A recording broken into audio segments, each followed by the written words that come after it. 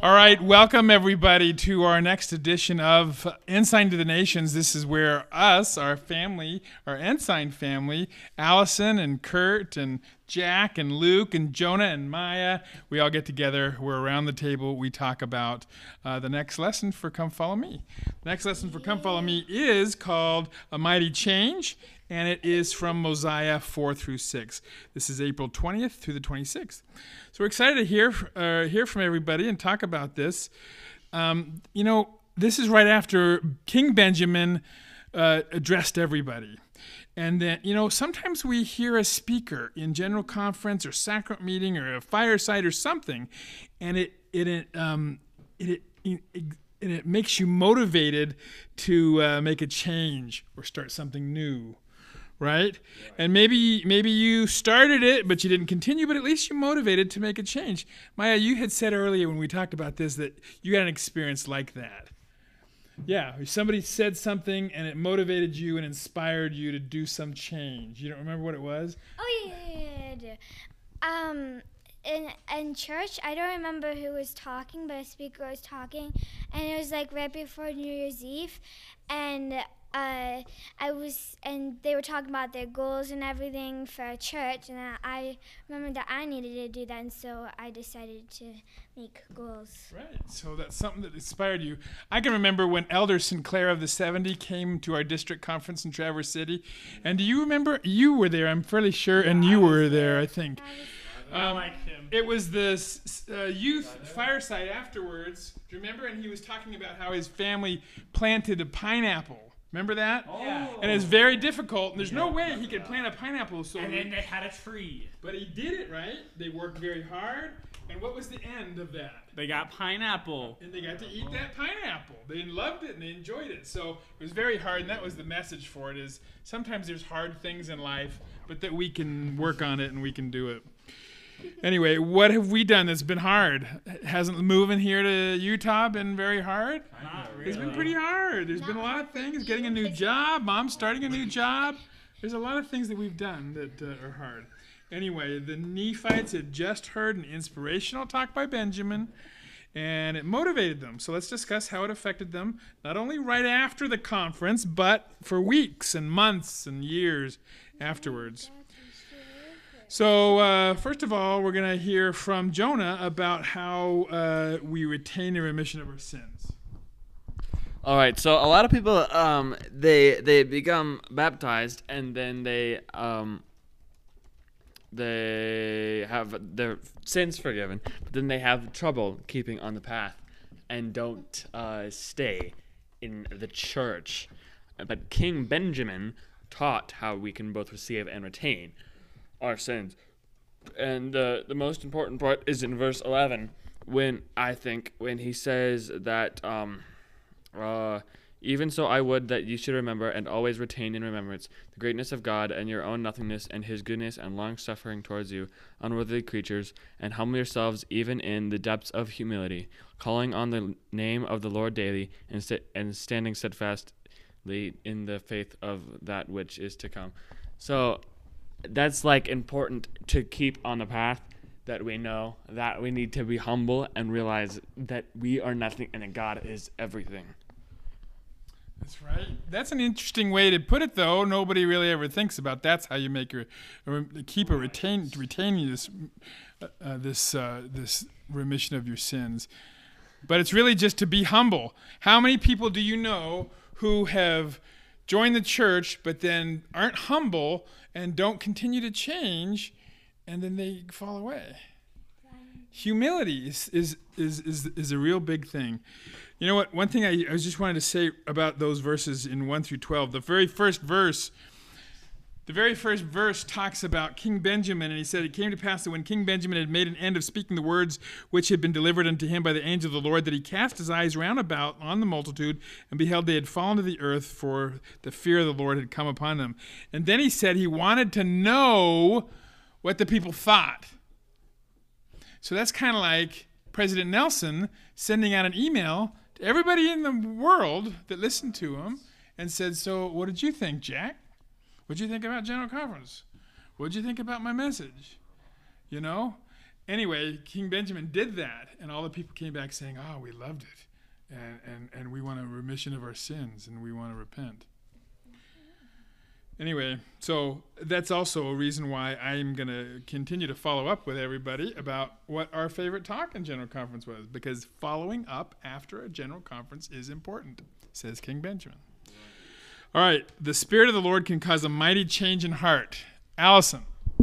Yes, this is one of my favorite scriptures in all of the standard work. So I'm very glad that I get the chance to talk about that this week. It is a wonderful message and chapter here in Mosiah where King Benjamin is teaching about what a mighty change of heart means as far as the gospel and coming unto Christ. And one of my favorite scriptures here is actually in chapter 5, verse 2. And they all cried with one voice, saying, Yea, we believe all the words which thou hast spoken unto us.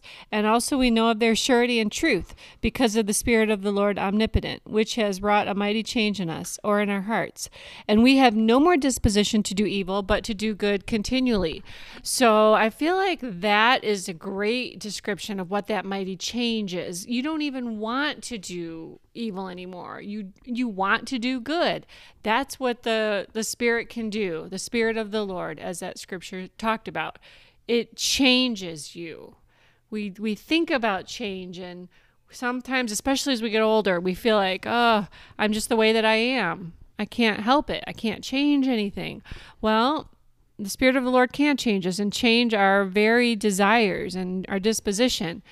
And then in verse 4, and it is the faith which we have had on the things which our King has spoken unto us that has brought us to this great knowledge, whereby we do rejoice with such exceedingly great joy. So it's just such a wonderful message about how the Spirit of the Lord can change us and can really bring great joy. And this disposition to do good continually. And as Maya and Kurt talked about at the beginning, those great moments in our lives where the Spirit does testify to us. They gave some great examples of how that's happened in their lives. And it can be a huge event. It can be something, gosh, I don't know, maybe you're on a life or death situation and somehow the Spirit carries you through that and helps you make a decision to actually do something like save a life or change the direction of your entire course of life. But more often than not, I think it's this accumulation of small things that you may feel here and there as you attend church, read your scriptures every day, say your prayers, your testimony is built. I don't know. What do you guys think? Is it more a big event? Do those big events tend to be more powerful in causing that change of heart? Or is it an accumulation of all the little things? I don't know. What do you think? I think you have to have both. I think most of the time you have to, I think to have a testimony, you have to have those big events to look back on. And to remember, oh yeah, that happened in my life. This is when your testimony's low, you can recall on how you felt back then. But also to get your testimony in a high place where you can, where that's solid, you have to have a foundation. And those big moments aren't enough for the foundation. At least to me, they aren't. So you have to have a lot of little things that all add up for the foundation, but to really grow your testimony, you have to have those big things. I think you're right. I think there's a couple of, and the way when I read that question, what big things have you had, or are they gradual things? I actually thought of a big thing in my life that was more sort of a gradual thing, but that was going on my mission. So here was 2 years of my life that right there was a pretty big thing, and that was a mighty change in my heart, and it changed my testimony, and it strengthened it, and it built me to be the person that I am right now. That was a mighty change right there, is going on my mission. It was not one single thing that quickly happened, but it went over a whole large time. And I do think that you're supposed to be remembering things. Somebody gave a talk in the general conference about remembering all those good things. Okay, now I'm going to turn some time over to Maya. Okay, so my topic was I take upon myself the name of Christ when I make covenants. One reason King Benjamin wanted to address his people was to take the name of Christ. What I think that means is, like, for example, it's like how your father or somebody, you take the name of their last name. So it's kind of like that with Heavenly Father and everybody else on the earth, because you take the name of him. So there's a talk by Elder T. Dodd Christofferson. He taught the source of moral and spiritual power is God. Our access is that power is through our covenants with him. Speaking of covenants, I think what covenants means is to get baptized and to go to the temple and to take the sacrament. And so if you do all that stuff, then you will be on the right hand of God. And what that means is that you can go to heaven, I think, and all that means that blessings of taking name of Christ. So they're all blessings that you can get when you are taking the right hand of Christ and following his covenants. Yeah, that's really good. It actually lists a whole bunch of blessings that come when you keep your covenants. You don't get the wrath of God. You don't have never-ending torment. Those are pretty good things. It says you're free. It says you are found at the right hand of God. It says you're sealed as Christ, which goes along with what Maya was talking about with a family, and you take on the last name. We're taking upon Christ's name. We're sealed to him like we're sealed to a family. You're brought to heaven, and you have eternal life, and you have eternal salvation. So great blessings of keeping your covenants. All right, Jack's going to talk a little bit about what he read when he read these scriptures. So I read, my little section was verses 9 through 12 of Mosiah 4. And I think the most important little section is in 11 and 12. King Benjamin says to the people that even if you are feeling joyful and you have joy in your souls and you have received remission for your sins and everything, it's still important to be able to retain in remembrance the remission of sin and the greatness of God, and to remember that you are nothing really compared to God, and in his goodness and long suffering towards you, us unworthy creatures, and we have to humble ourselves and have humility and make sure that we talk to God every day and stand steadfast in the faith that which is to come, which is spoken by the mouth of the angel.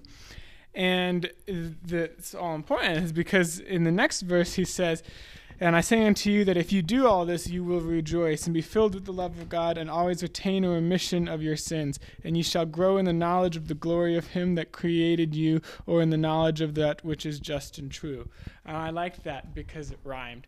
And it was just a fun little thing. And it's an uplifting part. It's not just like, oh, you're nothing. God is everything. It's also you will get the knowledge. You can gain knowledge in the glory of God and everything through understanding where God is and who you are and how to properly keep and retain the remembrance that God is great. Right. I don't know about you, when you read that part in Benjamin where Benjamin's saying, hey, you guys are nothing. Remember that you're the dust of the earth. You're nothing. And it's a little hard to take, but you're right. He comes back with all these great blessings of being humble and retaining a remission of your sins. All right, Luke's going to tell us now a little bit about what he talked about. So the scriptures that I chose to read about were Mosiah 4:16 through 26. And a lot of these scriptures reiterated what Jack and Jonah were talking about, how we need to be humble and how we all are at the mercy of God. But the part that I'd really like to focus on is Mosiah 4:26. And that says, "And now for the sake of these things which I have spoken unto you, that is, for the sake of retaining a remission of your sins from day to day, that ye may walk guiltless before God, I would that ye should impart of your substance to the poor, every man according to that which he hath, such as feeding the hungry, clothing the naked, visiting the sick, and administering to their relief, both spiritually and temporally, according to their wants." The part that stuck out to me is when it said that ye may walk guiltless before God. And it's so when we, during Judgment Day, what's really going to happen is that we are going to be in the presence of God, and then this is all described in Doctrine and Covenants, we're going to be in the presence of God, and then based on how much of his presence we can take, that's what will determine where we go to heaven, which kingdom we go into heaven. And that's all that's all very it's all very it's now I don't want to say vague when it's described in the scriptures, but that is that is something that could be how we are judged. But anyway, the part that relates to that is when it says you may walk guiltless before God. So one of the things that we have to do in order to get into the celestial kingdom is do exactly what was described here, and that is impart of your substance to the poor, and every man according to that which he hath, feeding the hungry, clothing the naked, and all that. We have to do that to be able to get into the celestial kingdom. So it's not just something that we should do, it's something that we have to do to be saved. And that doesn't mean that we have to give charity or something like that. That's not what that's saying. It's saying that we have to give service and give what we have to the people around us. I also really agree with what Luke's saying, and like those particular scriptures there where it does talk about giving of ourselves, and I like where it asks the question, well, it talks about how we need to give to people around us that are asking for help, and how we may be tempted to say, well, that person doesn't really deserve it. They brought this upon themselves. So whether that be money, food, whatever they need, and maybe they have brought it onto themselves in some ways. Maybe they made poor choices. Maybe they went gambling and wasted some of their money, and now they don't have money to buy their own food. And we may sit and think, well, why should I give my food and money to this person that made really bad choices? And I haven't made any bad choices. And so I just think that's such a great thought. And, this is telling us, I think, is that that's not our concern, that we do need to give of our substance to people. And if we have those thoughts in our head, then we need to repent of them, because the next scripture in 19 says, are we not all beggars? Do we not all depend upon the same being, even God, for the substance which we have? So, we may think for a moment, well, I've got this house, I've got this money that I've earned. I don't need to give it away. It's mine. I earned it. But that can be taken away from us really quickly, and we may become beggars ourselves. And I don't know, with this COVID-19 that's going around right now, we may be humbled a little bit, thinking that, well, I was walking thinking I was a pretty comfortable person. There's nothing that could ever go wrong for me. I have a job, I have food, I have everything set. Well, things can change in the blink of an eye, and we may be beggars ourselves. Those things could be taken away. So I thought that was a good scripture there. Thanks, Luke. And with that, also, we can think about Jesus' time on earth, and if he was really that selective with the people that he helped, he didn't look upon people's past and judge them according to that. He looked upon their faith, and if they were willing to receive his blessings, and that's when he would help them, and he helped everybody that was willing to receive that help, and not only the people who had lived completely righteous lives. So what's the good rule of thumb then to always use when you're helping people or thinking about helping people? If they're willing to receive that help. And the way that Jesus would think of them. Yeah.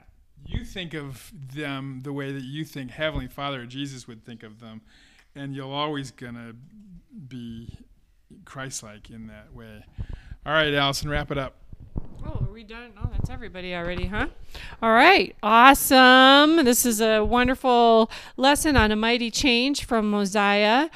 Thank you, everyone, for sharing your great thoughts and messages. Jonah talked about how we need to retain a remission of our sins, and after baptism, when we're perfectly clean, we need to stay strong. And then my part was that mighty change of heart. We talked about what a mighty thing the Spirit of the Lord can do. The Holy Ghost can change us and change our very dispositions and find joy in the gospel. And Maya talked about taking upon the name of Christ and the blessings that follow when we obey our covenants. And Jack talked also about staying humble after this change of heart has occurred and staying steadfast so that we're on the path to the glory of God. And then Luke did a great job talking about serving our one another and giving of ourselves and how important that is to becoming Christ-like.